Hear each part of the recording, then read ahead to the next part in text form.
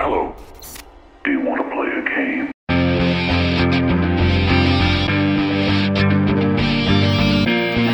This is Body Count,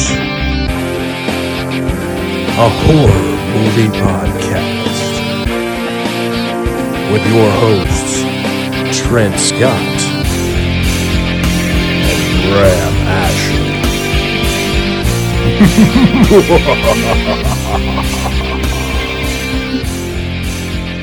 Hello, everyone, and welcome to Body Count, your home for all things creepy, crawly, ghouly, gory, or anything else that goes bump in the night.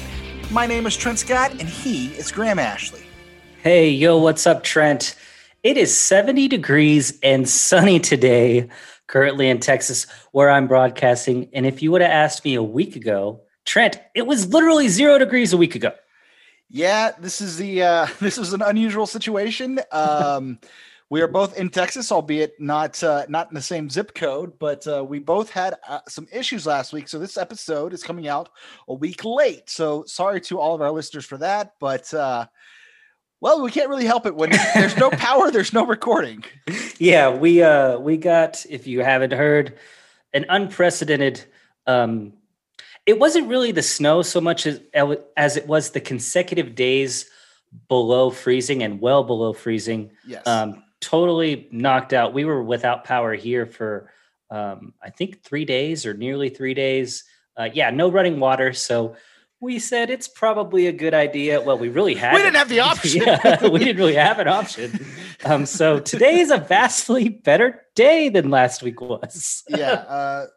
We just literally could not record. So that was fun. But we are back with a vengeance. There's no getting rid of us.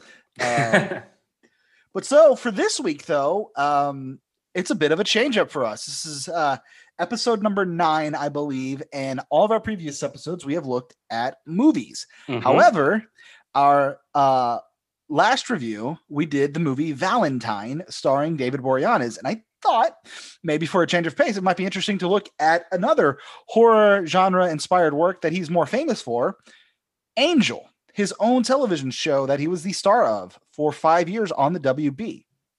Yeah, Trent, I know you were a fan of the show when it was on. So I had never seen this show before. Of course, I knew about Angel. I watched Buffy the Vampire Slayer when I was growing up a little bit. I didn't watch it, week by week, but was definitely very aware of it, was very aware that he had a show, Angel, and that he was the star. So I'm excited to go through this. And I wanted to ask you a question, Trent. Since this is a pilot. Yes, this is season 1, episode 1. Since this is a pilot episode and I've never seen the show and I don't know how the rest of the series goes or how it ends, I thought it'd be fun if we did this whole thing as Graham guesses what is happening. I think that sounds like a blast because there's, I think, 109 more where this came from. I think there was 110 episodes. Yes, that's okay. Yes. 5 years, 110 episodes. So yes, we are less than 1% of the way through the story here, Graham. Yeah. So I'm excited to give my reactions as to what I think is going on because I went into this, like I said, essentially blind. I had totally forgotten really all of his character on Buffy. Like I said, it's been decades since I've seen it. So, well, luckily there's about a nice 2-minute recap of his backstory about 8 minutes into the episode to kind of refresh you a little bit. Yeah, for sure. So first, Trent, before we jump in, as always, let's hear your 1-sentence synopsis of what we're going to review today. I'm so glad you asked because I'm particularly proud of this one, Graham. Yes, let's do it. Angel tells the tale of what it would be like if Earl Hickey from My Name is Earl was a vampire. That is so great. Angel is atoning for all the wrong that he's done, right? It's just basically Earl. Yeah, I loved My Name is Earl. I love the reference there too. So yeah, shout out to Jason Lee. My Name is Earl, the Vampire Edition. Yeah, that's really good. Funny enough, Trent, a little bit off topic, Jason Lee, currently a resident of Denton, Texas. Also a Scientologist. Well, that's okay. Is it though? Is it really? Please, Church of Scientology, do not come after me. That was just a joke. I wish you no ill will. Yeah. We don't have lawyers, but that wasn't any kind of defamation. We're going to have a special disclaimer at the beginning of this episode. The thoughts and opinions expressed here only represent those of the host and do not represent Body Count Incorporated. Oh, that's awesome. So anyway, before we dive fully into this episode, because this is kind of a unique situation, I think it makes more sense to give a little bit of a backstory of how we got to this point, right? So, okay. Of course, this is a spinoff of the television show Buffy the Vampire Slayer, starring Sarah Michelle Gellar, easy for me to say. But of course, that was not the origin of the Buffy franchise, as the 1992 movie starring Christy Swanson came out. Yeah. The writer, Joss Whedon, was not particularly happy with that adaptation of his script. He thought it was too comedic in tone. He thought Christy Swanson was too much of a cheerleader type. He didn't think she was, she didn't embody Buffy that he visioned when he wrote it. He wanted a stronger Buffy, so that's how we got the TV show, and it was a hit for, reasonable standards. It was on the WB, so it wasn't like the number one show on TV or anything, because, well, it wasn't on one of the big four networks, which at the time, you're talking the late 1990s, that was still a huge deal, was network television. Bro, I saw an interview with Johnny Galecki, I think, from Big Bang Theory. He's talking about, because Big Bang was a big show on CBS, obviously. He was on Roseanne, and they were saying, he said that they averaged like 26 or 30 million viewers an episode back then. So yeah, just everybody was on the big four. There was obviously no Netflix, no streaming, no other really competition. So if you were on one of the big networks, it was difficult to get on. Like you said, the WB or the CW was, small potatoes compared to this. For context, at present day, it's not unheard of for network TV shows to have less than 2 million viewers, but and be like time and be carried on. Yes, but at the time, over 20 years ago, even for a small network like the WB, Buffy would have 5.5 million viewers, which today would make it a gigantic hit. But back then, it was kind of a cult hit. Yeah, for sure. But anyway, the show was successful enough for the WB that they decided to spin it off, and they chose to revolve the spinoff around the character of Angel. Angel is a vampire portrayed by David Boreanaz. Spoiler. 244 years old. He was born in Ireland. He got turned into a vampire at the age of 27, so he is eternally 27. Yeah, so that was one of the questions that I had, and I'll still bring it up, but he definitely mentions that he's, I know how the whole vampire thing works, right? They're eternal. They live through centuries and centuries. So I definitely got that vibe from him. Did not know that backstory, so very cool to know that. Yes. So as far as this episode goes, I normally like to drop an audio clip in from each of the programs that we're reviewing. Well, in this case, we're going to start with an audio drop, because we start with a nice opening monologue that explains why Angel has left Sunnydale and has moved to Los Angeles. So let's hear it from Angel himself. Los Angeles. You see it at night, and it shines. A beacon. People are drawn to it. People and other things. Come for all sorts of reasons. My reason? No surprise there. It started with a girl. So there you go. That is Angel explaining why he moved to LA, why he's moved away from the Hellmouth, and why he has left the love of his life, Buffy Summers, behind. Yeah, I liked the small recap there. At the beginning, it gave me a little bit of idea of, okay, this is new. He's new in town to LA, and he's leaving behind, obviously, somebody that he cares about. So the show proper, after the opening monologue, opens with Angel just sitting at a bar, absolutely hammered. He is completely sloshed. Yeah, he's slouched over at his bar seat. He's talking to the guy next to him, being like, yeah, I like this girl. I left. She had the best hair, kind of like you. And then we pan to the guy and he's bald. So it was very funny that he's talking to a big bald man telling him your hair reminds me of Buffy. However, we see Angel notices the group of folks behind him. They're playing pool. There's a few guys and a couple of girls, and they get ready to leave the bar, and Angel follows them out. He senses something's going on here. Yeah, and when he gets up, as he starts walking, he's instantly not drunk. Yes. Immediately, you can see this has just been a charade. He is completely sober. Which is pretty cool. Yes. So he follows the group outside, and I have to ask what your reaction here was, because we see for the first time here these two guys morph their face, and we find out that they are in fact vampires. Yeah, their faces get all scary looking, which at the time I'm guessing is a clear giveaway that they're vampires. But like, so do they have the ability to look normal, but then when they need to feed, they morph into vampires, or does it give them superhuman strength? I'm like, when is the opportunity known where they do that to their faces? Yes, all of the above. They do have superhuman strength, and they can morph into like their feeding face, if you want to call that, at will. Okay. Although it can also be like if you like say like you were to like walk up and punch them, they would turn automatically. It's like so like adrenaline or something, right? Yeah, adrenaline does it basically, and we'll actually get to how that specifically affects Angel here in a little bit. Okay, cool. But so the three guys, they all turn into vampires, and then they get in a fist fight with Angel, and we get this awesome shot that actually would live on in the opening credits of the show, I think, until the very last episode, where Angel, you just see down on his side, like Wolverine, two stakes drop out of his trench coat, and he stakes both of them simultaneously. Ring that bell for 1 and 2. Boom. Body count 1 and 2. Angel slays the V. Yeah, I agree. I thought that was a super cool shot.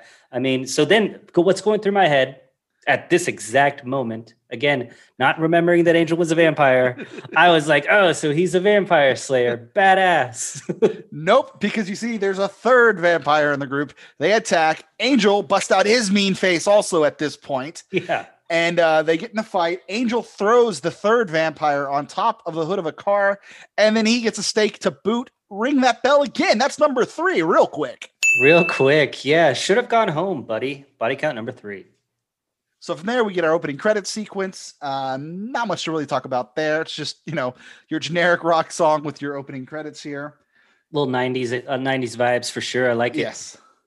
So from there, Angel returns to his home office, as it were, which is like this amazing, complex type deal where he's got like a old school elevator with like the chain link opening. It's like an open lift. Yeah. Yeah. That takes him to like his underground lair, but he's also got like an office upstairs. It's a pretty cool setup. Yeah. So what I'm thinking here is like, okay, it's a huge structure, right? So I'm like, okay, it looks abandoned. So this is his crib. Does he go down there because there's no light is what I'm thinking to myself. Like, this is pretty cool. Yes, and that is actually correct. Yes, he lives underground to avoid the sunlight because I guess we should establish the rules for vampires here, how it works. This is kind of important. Totally. So basic stuff, sunlight burns them. That would come into play at the end of the episode. Mm-hmm. So vampires are immortal, except there are a couple of ways to kill them. One, the classic wooden stake through the heart, which we saw 3 times in our opening scene. You could burn to death in the sunlight.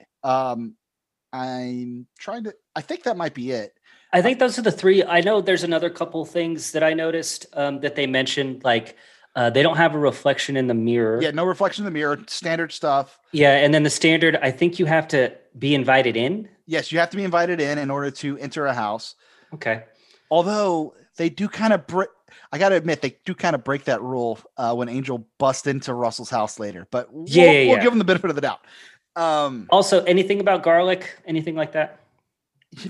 I'm trying to remember if garlic ever came up. I don't recall that ever being an issue. So I can't say one way or the other on that. But yeah, those are the standard, standard vampire rules. Stuff. Yeah, it's pretty cool. Oh, and how to become a vampire. This is also important. So vampires have a couple of options. They can either straight up eat you, where they suck your blood dry, and that'll just kill you as a human.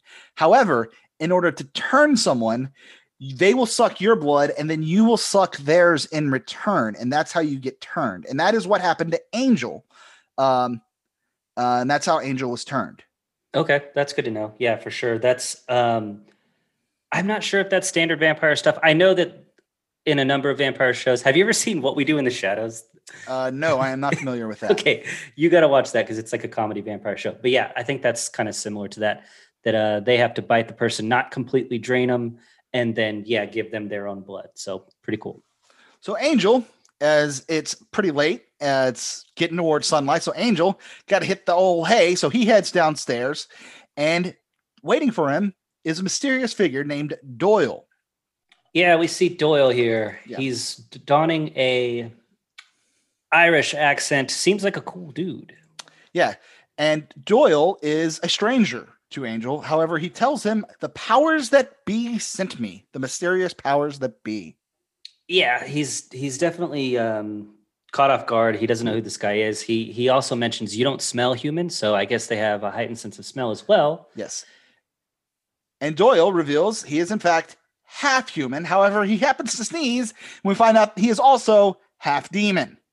Okay, so I did not know that he was half demon. So when he sneezes, I'm like, he looks all spiky and weird and stuff. I'm like, are you a gargoyle? Like, he's half demon. He has half human on his mother's side, and he is half demon.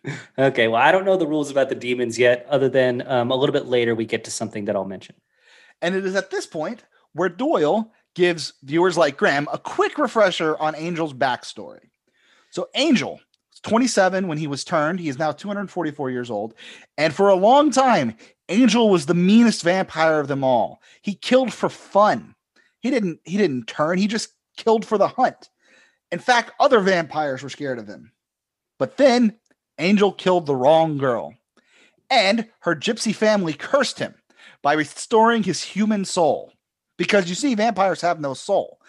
So there's no right or wrong. They are, completely selfish creatures. But now Angel is cursed to live eternally, craving human blood while also having a soul. Yeah, quite the paradox for Angel there. Thanks Doyle for the recap, bro. I don't know how you know everything about him, but that was pretty cool. I think we learned that here in a bit. So once Angel gets his soul back, he turns good. He eventually meets Buffy, falls in love, and then the other part of the curse kicks in. And this is what I was alluding to earlier, because you see, the kicker of the gypsy's curse was that if Angel were to ever experience a single moment of perfect happiness, he would instantly lose his soul again and become a vampire, an evil vampire once again. And that is exactly what happens upon his first time making love to Buffy. He climaxes and he turns bad. Oh, okay. Yeah, in the little flash it shows Trent, sorry.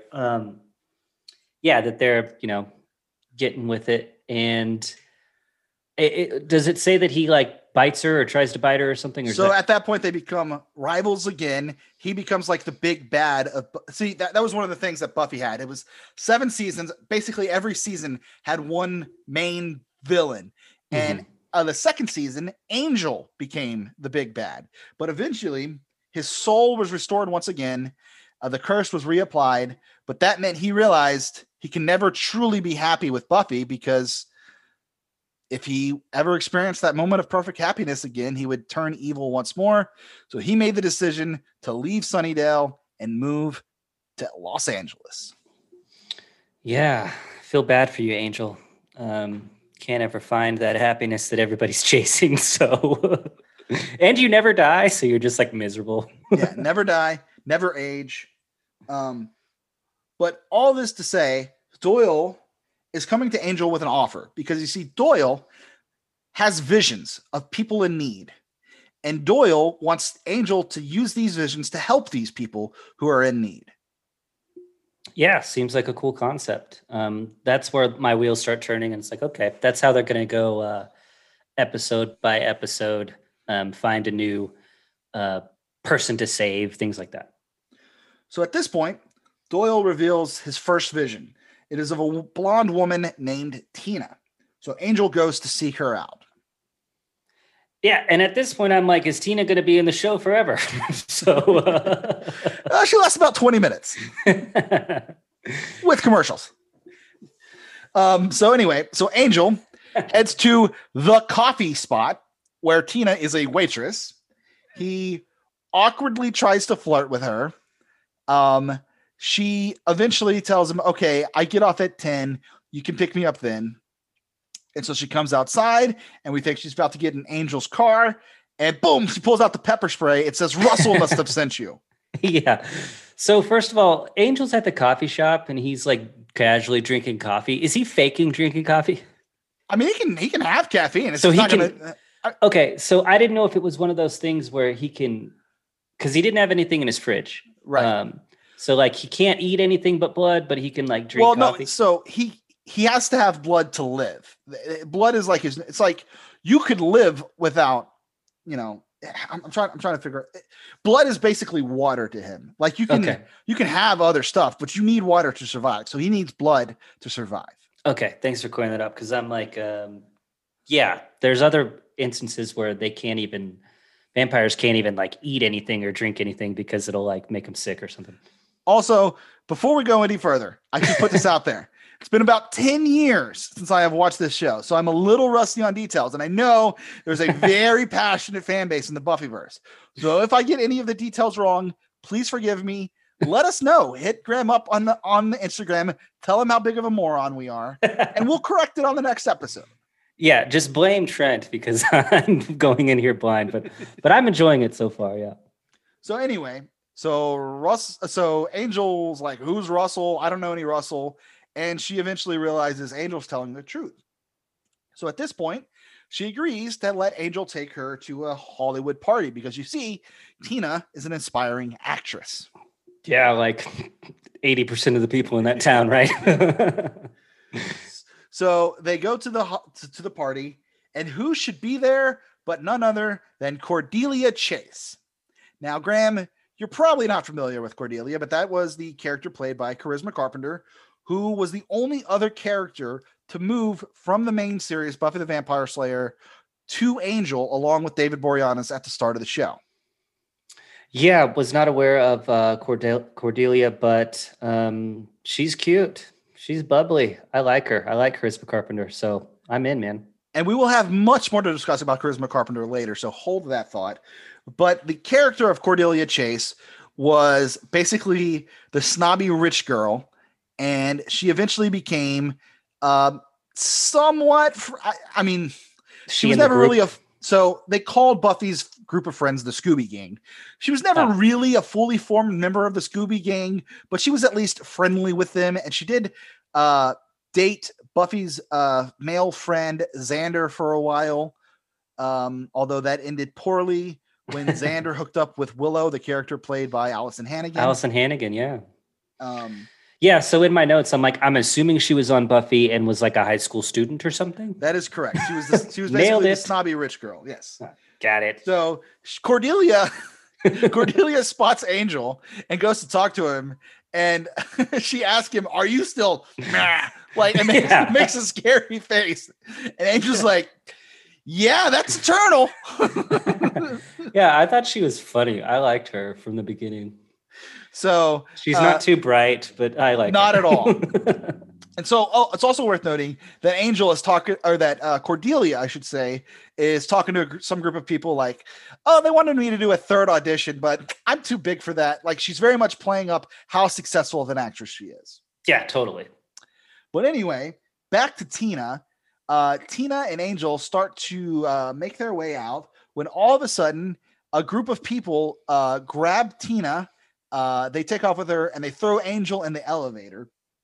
So Angel knocks out the two dudes that grabbed him in the elevator. They head down to the parking garage where Angel basically starts a game of chicken and he wins. Yeah, that's exactly what I say. They play chicken. Angel wins and they crash. Those two dudes didn't know who they were messing with in the elevator either, because the elevator opens like several moments later, or a few moments later, and they're just like totally out. So yes. I didn't put body count. I just assumed he was. Yeah, no, they're still alive. Angel wouldn't have killed them. Okay, so we know that Angel, he only kills vampires. Yeah, basically. Or really bad guys. Demons, vampires, anything evil. Okay, I have a theory about a werewolf later, so. There are werewolves in this universe, I should say. Seth, what's his name? Seth Green. Seth Green portrayed a werewolf on Buffy. All right, that's cool. Yeah, he was like Teen Wolf, right? Yeah, basically. But so anyway, Yeah. so Angel wins the game of chicken, the villains wreck, and he saves Tina. Yeah, just From beats there- their A. From there, we cut to Cordelia's apartment, and we find out she might have been exaggerating a little bit on how well she was doing. Yeah, dude, I'm like, we hear Cordelia's depressing answering machine, and it appears that she isn't booking roles left and right after all. In fact, the voicemail that we hear on, or I don't even know if you'd even call it a voicemail back then, but the machine, the message left on her machine is from her agent, who tells her, you know what? Don't even bother coming to the auditions. The networks say they've seen enough of you already. Yeah, I was like, Not dang, great. girl, not good for you. So then we go back to Angel and Tina. They make their way to Angel's place. They work their way downstairs, and Tina's like, this is the part where you comfort me, right? I mean, you've earned it after all. Yeah, innuendo here. I'm like, oh man, what has she been through already in this town? But Angel's not that kind of guy. So he's like, no, I just want to give you a place to sleep. And he asks her, like, what's going on? And he's like, well, who's Russell? And she starts describing Russell. And she says, Russell likes pain. He uses pain as a weapon. Yeah, so here I'm like, so do you have an urge to eat this girl or not, Angel? Is it a constant, like, I mean, he has an urge, but he can fight the urge. He can fight the urge really well. Yeah, that's just my thoughts. It's like, I don't know how hard it is for him to like not want to eat this chick. Because she's just like, I mean, it'd be easy. Very easy. And Tina goes on to reveal that her friend Denise, who was also friends with Russell, has gone missing, and she's sure something bad has happened. So Tina goes to sleep. Angel heads to the LA Public Library to do some 1999 Googling. Yeah, I love it, dude. So this cracked me up so much. He's literally using 3 computers and like sliding from each one instead of using one computer with 3 screens. You know what I mean? Like each one has like its own keyboard and its own mouse. It's great. And I mean, we're talking to like, I mean, you really just have to check it out to see the late 90s computers in action. It's a thing of beauty compared to our modern standards. Oh yeah. But I mean, is there pinball on that computer at that point? Mac brick out. So anyway, Angel returns home when it's almost morning after his Googling and reveals to Tina, hey, I'm sorry to tell you, but I think your friend Tina has in fact been murdered. And it is at this point where Tina notices a slip of paper. It was the paper that Doyle gave Angel with her name on it when he had the vision. And so she's like, Russell sent you. I knew it. So she freaks out. She leaves because she thinks this has all been some mental game, all because Angel couldn't put away a Post-it note. Man, come on, Angel. So yeah, she spots the slip of paper with her name on it. She runs off.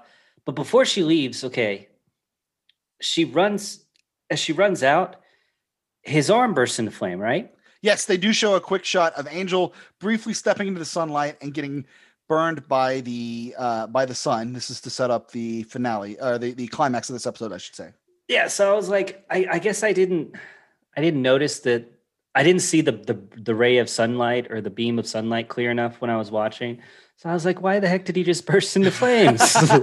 I'm like, was there just a large amount of friction from his hand and her shirt? No, it was in fact a ray of sunlight. Yeah. Just peeking through the blinds. Yeah. So, okay, good deal. So from there, Tina makes her way home, and who should be there but Russell? This is our first chance to meet Russell, and things do not go well for Tina. Russell tells her, hey, I'm here to help you. I'll give you whatever you want. Just tell me what you want. And she says, I want to go home. And he says, no problem. And he brings her in, and we see the face turn, and Russell is a vampire. And he kills her. He does not turn her. He kills her. Ring that bell for number 4. Tina gets got. Yeah. Body count number 4, Tina vampired. Should have stayed with Angel, Tina. He was your safety valve.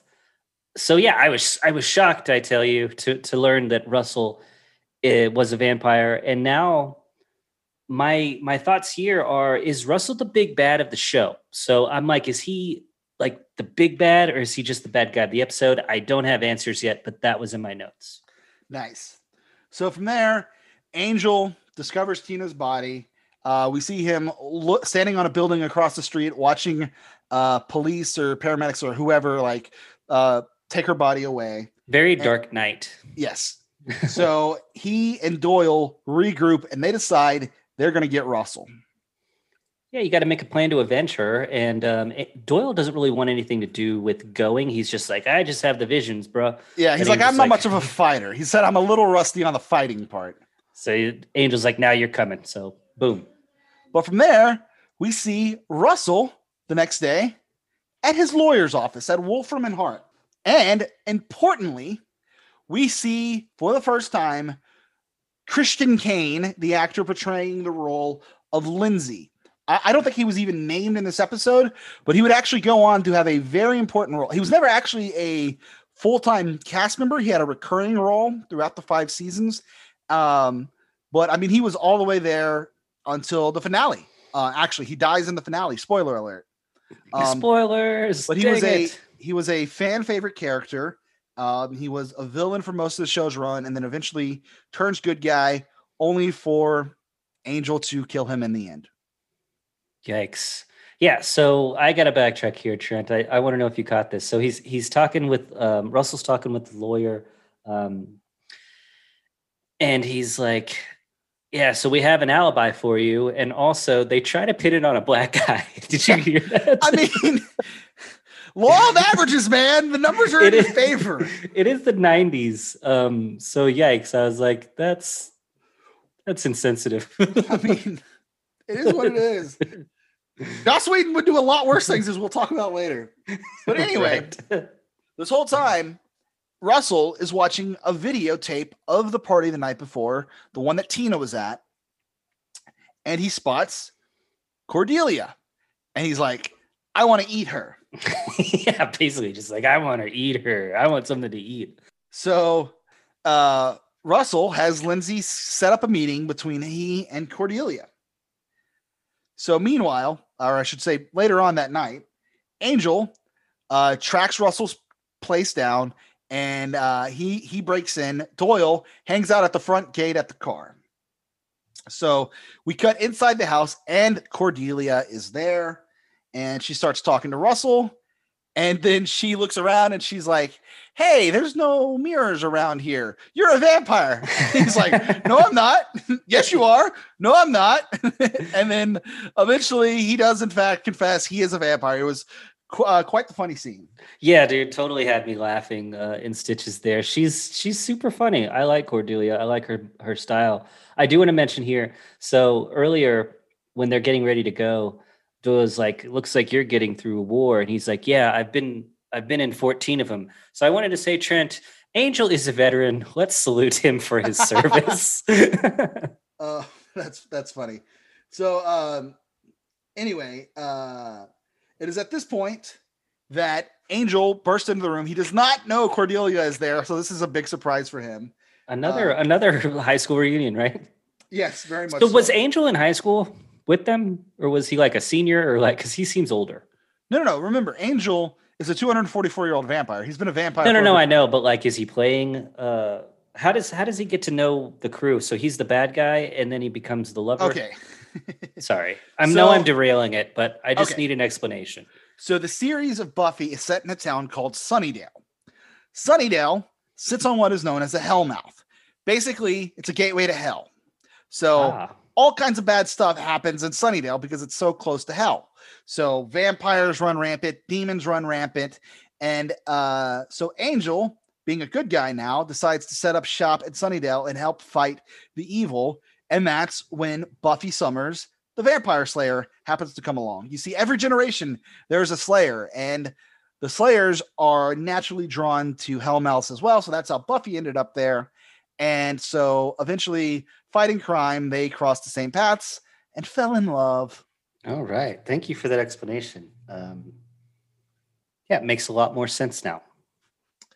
So Angel and Russell get into a big fight, and Angel is able to take Cordelia and save the day, and they get out. However, he does not actually get to kill Russell. So missed opportunity there. Yeah, and so this is where Doyle's like out there. He hears some gunshots and he starts to bail because he's a coward, I guess. But then he turns around and he tries to hit the iron gate. Yes, and he tries to ram his car through the gate, and bang, nothing happens. He's like, oh, that's a good gate. And then he does like a morph move. So like this is where I'm like, is he a shapeshifter or something? But you already confirmed he's a demon. So demons can like transport or do a morph or something. Like, what is that? Again, it's been about a decade, so I'm a little rusty. But I think since he's half human, he can just kind of like a vampire. He can change back and forth at will. Okay. But anyway, we cut to the next day, and we don't really get much explanation here because it is broad daylight. It is perfectly sunny outside. Yes. But somehow, Angel has made his way to Wolfram and Hart, the law office, where Russell is at, in a dark conference room, meeting with his lawyers, including Lindsay from earlier. And so we don't know how Angel got there. We never really get an explanation for that. But they kind of, Angel just bust into the meeting. They start talking smack to each other. And you can see Angel has a plan because he casually puts his foot on Russell's chair. Russell stays seated the whole time they're jawing back and forth. And Angel asks Russell, can you fly? And with that, he kicks Russell's chair. Russell goes sailing through the glass window out into the sunlight. He burns up, and we see the empty chair hitting the ground below. Ring that bell. That's number 5.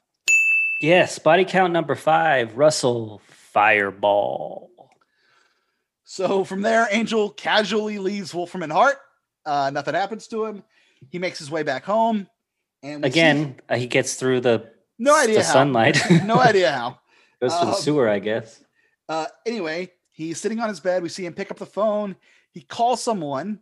We hear a female's voice on the other end say, hello, hello. It is, in fact, Buffy. He does not respond, and he just hangs up. And then he and Doyle hear some noise upstairs. They go up there to check it out. And Cordelia is cleaning up the office and suggests they start a business and that they charge people for their services because a girl's got to have a living after all. Yeah, she got to eat, man. Not humans, though. And then we get one final shot of Angel standing on a building top overlooking the city of Los Angeles, and credits roll. Yes, that is Angel, the pilot name. And you said City of. It's not City of Angels. Yes, it's mislabeled on Hulu for some reason. But it is the proper name for the episode is City of. Yeah, so now my wheels are turning like, okay, if this gets picked up, which it already did, since this is the past, yeah, that Cordelia is now part of their group. She's going to be like the secretary or correspondent or I don't know, operator. I don't know what she's going to be, but she's a part of the group. Yes. So a couple of things like we talked about, and I was hoping this would be the case. You kind of fell for both traps that you thought Tina and Russell were both going to be very important characters going forward. And neither one of them made it out of the episode alive. Yeah, they didn't. So here's my first reaction of the show. Okay. So I definitely thought it was a cool TV show. So, and I knew this was on a while. I know Buffy, obviously haven't seen it in a long time. A lot of spinoffs, Trent, do not work. You look at Joey from Friends. That's the only one I can think of at the top of my head. But this one was successful. And I'm not sure if it was even more liked than the original, but I know it was very popular. So kudos to them on getting a spinoff that was well received. I'm not typically somebody who likes my TV shows to kind of play out like a mini movie where each episode you meet somebody, they stumble onto something, and then there's a bad guy, you defeat him at the end, rinse and repeat, and that's kind of the how the thing goes. The Law and Order types where everything is about one crime or something like that. But I really enjoyed the show. I liked it. Now, we should talk about the cast a little bit here. Obviously, David Boreanaz is the star of the show. The whole show centers around him. And we kind of talked about this last week. He has had an absolutely extraordinary run on television where Yeah. he goes straight from Buffy the Vampire Slayer into Angel. From Angel, he goes straight into Bones, which lasted for 12 years. And then from Bones, he goes straight into SEAL Team, which is currently in its 4th season. This man has been on television every year since 1997. It is almost impossible for that to happen. I mean, you talk about some of the biggest television stars of all time. They're not able to get a second show to get off the.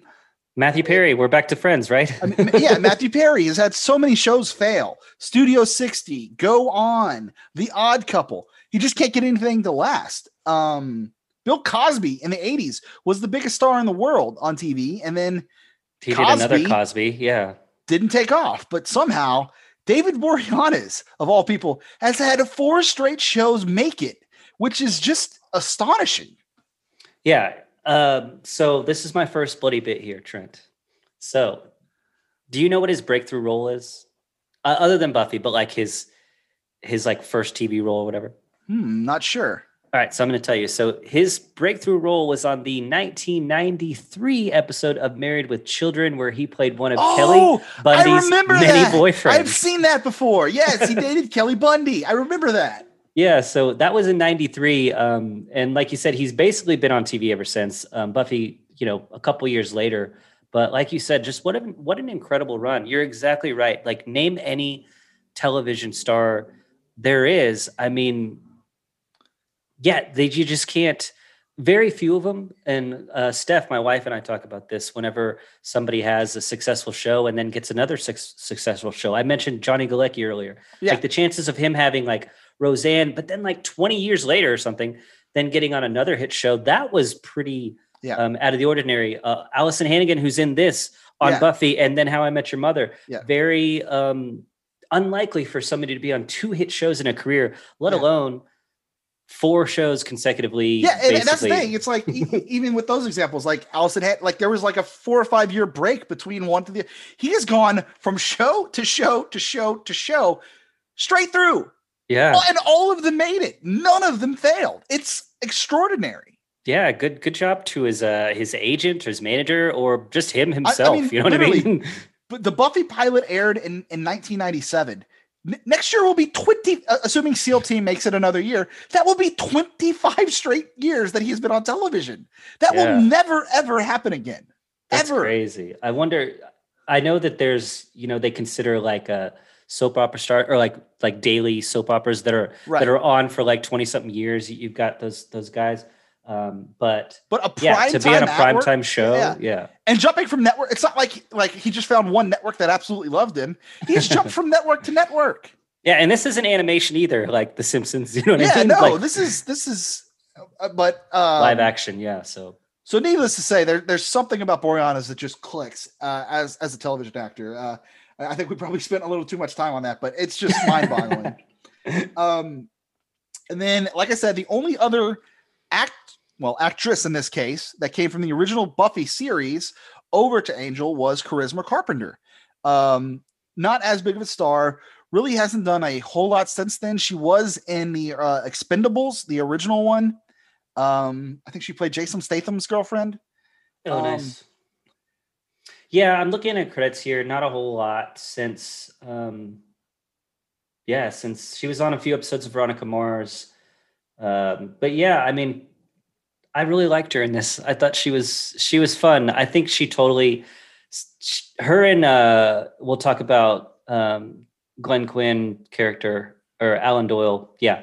They're definitely bringing the comedic relief for this. Yes. So, which is much needed because Angel's very brooding. Angel's very, very serious. Yes. Yeah. So you already mentioned him, Glenn Quinn, in the role of Doyle, the demon who gets visions of those in need. Now, it is worth noting that this was originally going to be the 3-piece ensemble that carried the show. However, after just 9 episodes, the decision was made that it just wasn't working. And so, despite him being one of the 3 top billed actors on the show, and this is actually a pretty small cast. I mean, most shows have, like Friends, 5, 6, 7, 6 of them. Seinfeld, you had the main four, but then you also had the side characters with like Newman and all them. So having a cast of just 3 actors is pretty small. And they decide 1/3 of that equation wasn't working. And so they kill him. In episode 9, he sacrifices himself. And just like that, he's gone. Yeah, and I have a sad bloody bit here. Glenn Quinn, the actor that played Doyle, sadly passed away in 2002 at the age of 32, losing his battle with addiction. So R.I.P. to Glenn Quinn there. And I believe that was one of the reasons he wound up being fired from the show, was he was having those issues. Which is sad. yeah, very, very much sad. And it's interesting too, because I thought he was actually, like we said, he only lasted great. 9 episodes. And he seemed great to me. So the fact that he only lasted 9 episodes, despite being great on screen, tells you how much of an issue he must have been off screen. Yeah, he was really good. So yeah, didn't know he was only on for 9 episodes. So yes, that was new to me. But yeah, I thought he did a great job. So that's just too bad that they had to replace him. So is it worth talking about who they replaced him with, or since yes? This is... So they replaced him. And it's interesting because the character he was replaced by came from the Mother series, Buffy the Vampire Slayer, portrayed by the actor Alex Innisoft, who, by the way, married Allison Hannigan. They met on the set of Buffy. And the character of Wesley Wyndham Price, he is, for those of you who saw the original Buffy, he's like a librarian type, kind of like Giles, who was like the main librarian guy. This is like a secondary character. So they take him after just 9 episodes on Buffy.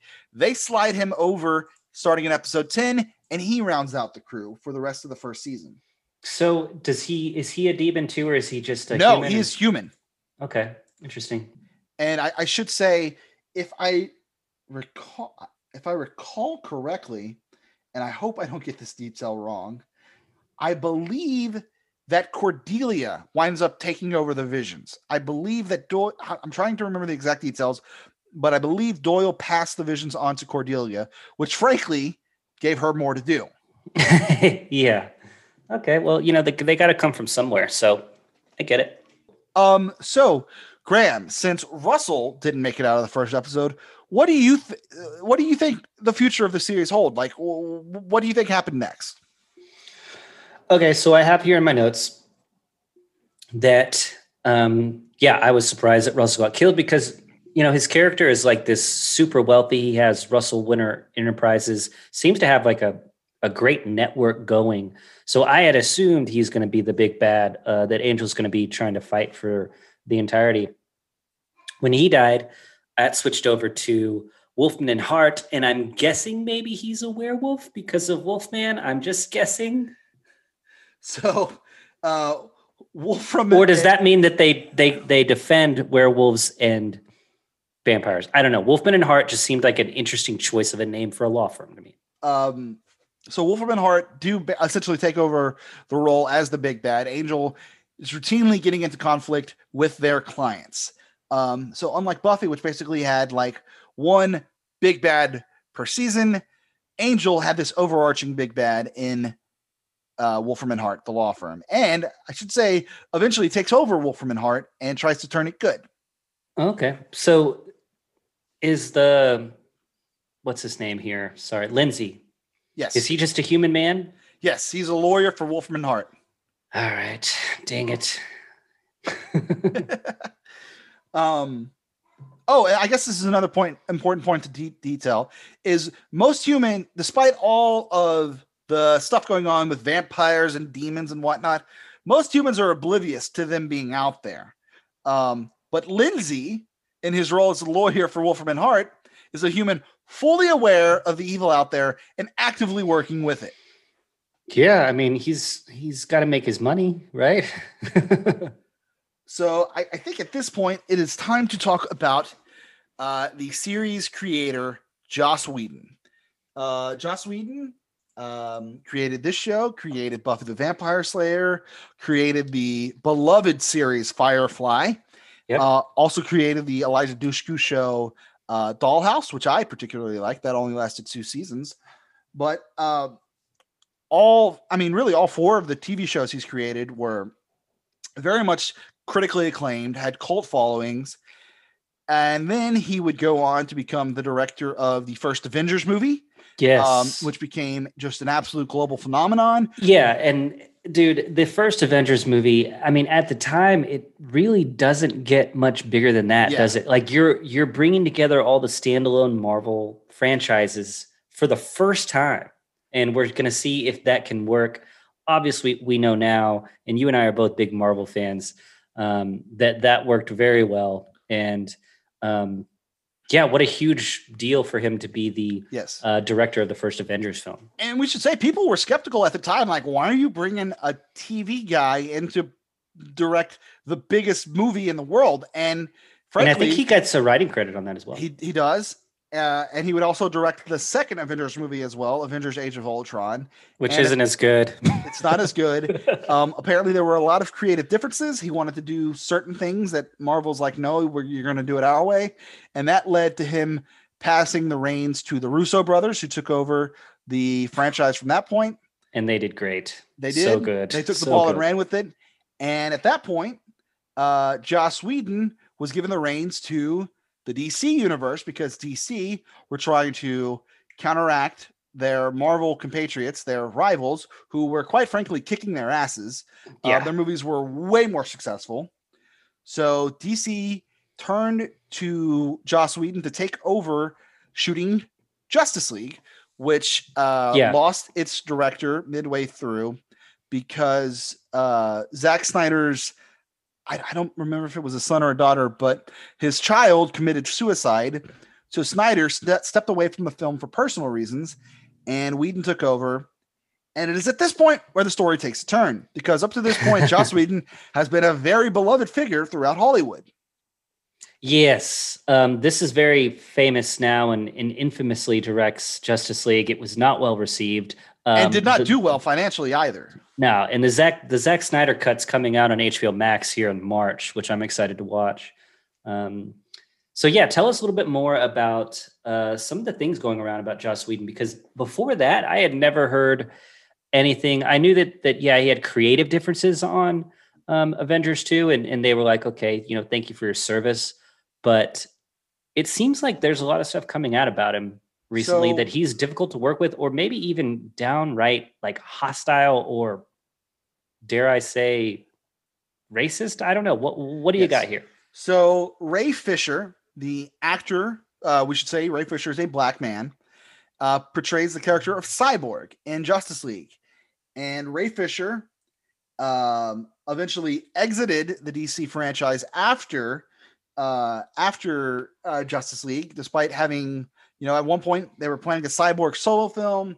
No one was really sure what was going on. And then Ray Fisher came out and made some allegations of misconduct against Joss Whedon, and Warner Brothers conducted an internal investigation.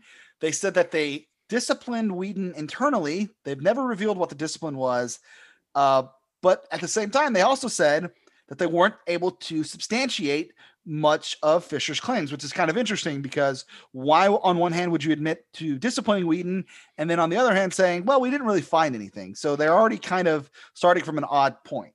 Yeah, and just a background on Ray Fisher, I mean, he has very few acting credits. He's a stage actor. So for him to go out like this and put his career on the line, to me, says a lot about maybe his claims. Again, I don't want to get into whether Joss Whedon actually did anything. I'm gonna side on the, you don't never want to go against the victim here, but also you want to defend people that may be wrongly accused. So I'm staying neutral here, but he's essentially like putting his career completely out there.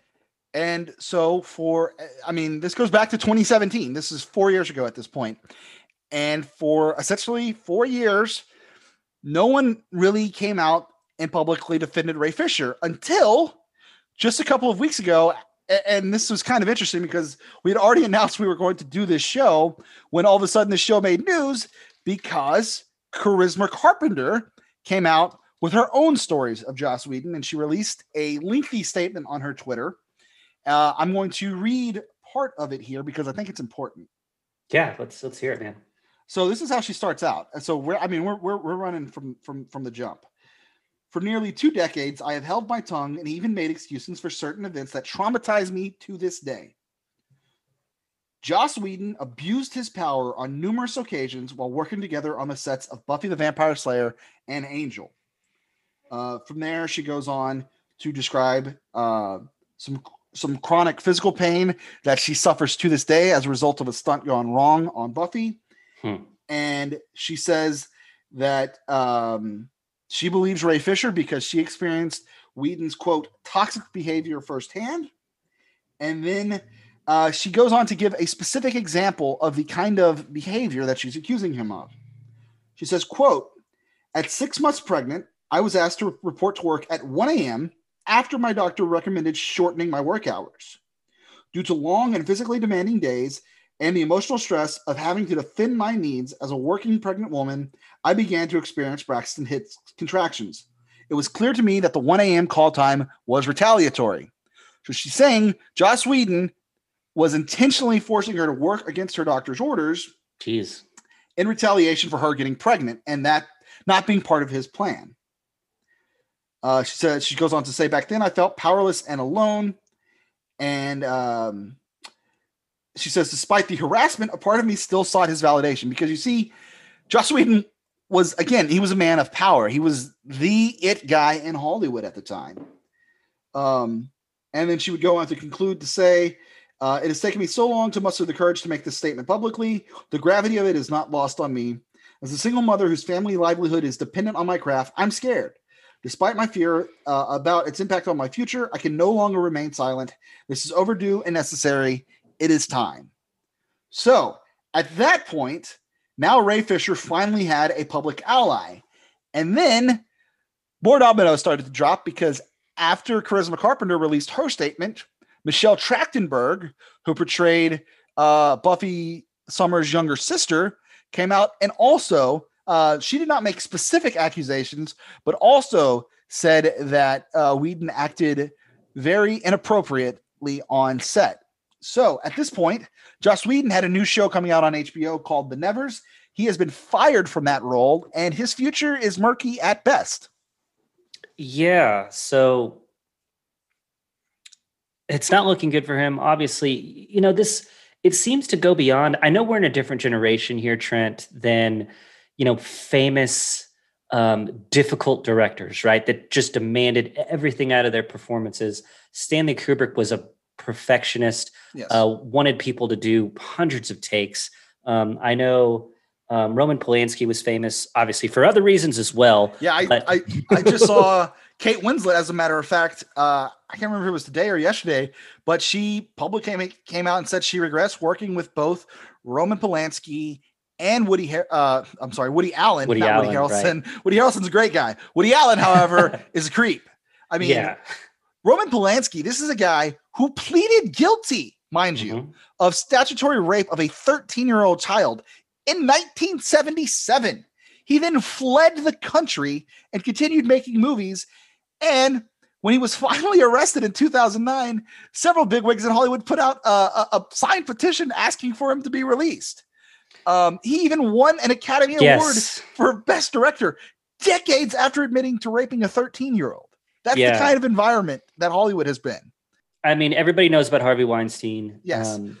But yeah, I think it goes beyond, like I said, it seems to go beyond, you know, demanding directors, because directors are demanding. This is their vision. This is their project. And yeah, we're in a new age where that kind of stuff isn't going to fly. So while I don't ever wish bad things to happen to people unduly, and I'm not going to wish anything bad on Joss Whedon, but I hope that all the facts come out, and whatever the facts are, there's adequate justice for whoever is involved. So, Graham, do you have anything else that you want to hit here? I do. So, okay. So this series, Joss Whedon, obviously, directed the episode, is created. It was also, there's a co-creator, David Greenwalt. He also created the show Grimm, which I don't know if you watched Grimm. That ran for 122 episodes. I watched like the first season. It was a decent show, kind of similar to this a little bit with lots of different, demons and mythical creatures, things like that. So I wanted to give David Greenwalt a shout because he is also the co-creator on this. Okay, so with that in mind, Graham, it is time to put a bow on this episode, and let's take a look to our next episode, shall we? Yes, one of my favorite parts is getting some options to choose from. I know we've gotten a fan choice in with Valentine. Trent, you got to pick last time, which I enjoyed, Angel. So let's see what's on the docket for the next episode of Body Count.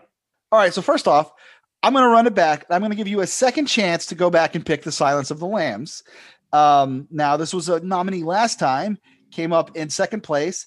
Although it is particularly worth noting, it's back in the news again as CBS just released a spinoff series, Clarice. Yeah, which looks pretty good. So once again, The Silence of the Lambs is on the poll. Okay. Secondly, we're going to look at quite possibly the most famous horror movie ever released in the month of March. It's a little film called Psycho. Ooh, Anthony Perkins. That is correct. Directed Alfred Hitchcock. By none other than Alfred Hitchcock. I haven't seen that one in a while. So that film was released in March of 1960. Awesome. Classic horror film.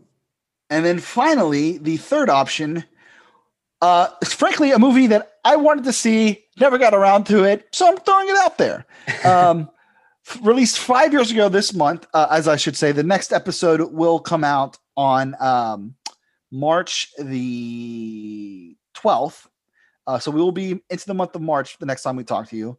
Released 5 years ago in March of 2016, The Belko Experiment. I don't know that one. So The Belko Experiment was written by James Gunn, of course, of Guardians of the Galaxy fame, starring a bunch of lesser-known actors, but also John C. McGinley from Scrubs and a certain cast member from Guardians of the Galaxy, Michael Rooker. Let me read you a quick synopsis of this, just so you know what it's about. The film follows 80 Americans working abroad for a company named Belko Industries in Bogota, Colombia. One day after they arrive at work, they are locked inside the building and a mysterious voice announces that they have to start killing each other. Dude, that sounds dope. Also, it's Bogota, by the way. What did I say? Bogota. Whatever. Okay. You were close. And then if somebody comes and say it is Bogota, I'm going to be embarrassed. Dude, let's do it, man. Okay, so I know this is why I'm putting off Psycho and Silence of the Lambs. A, because Silence of the Lambs is really long, and that one might have to be like a two-parter because there's a lot to get through because it's like a 2.5 hour long film. Yes. And Psycho is a classic, which I know we're going to get to eventually. Maybe Alfred Hitchcock's birthday. We'll go through one of his films. But yeah, I'm totally down with the Belko Experiment because neither one of us have seen it. And I think that'll be fun for both of us to review watching something for the first time. All right, so there you go. The Belko Experiment. We will talk to you again on March 12th once again. In the meantime, like I said earlier, please let us know how big of an idiot we are. Let us know what we got wrong at Body Count Show on Instagram. Graham will tell you everything you need to know about that, as well as keep you up to date with some cool artwork and stuff that he makes. Yeah, thanks, Trent. Yeah, absolutely. Follow us on Instagram at Body Count Show, like Trent said. We'd love to hear from you guys. Comment, share some of our posts.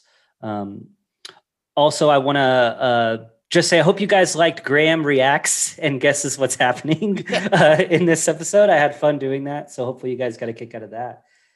And yeah, we'll see you guys in 2 weeks on Body Count when we review the Belko Experiment. Thanks so much, Trent. All right, we'll see you guys later.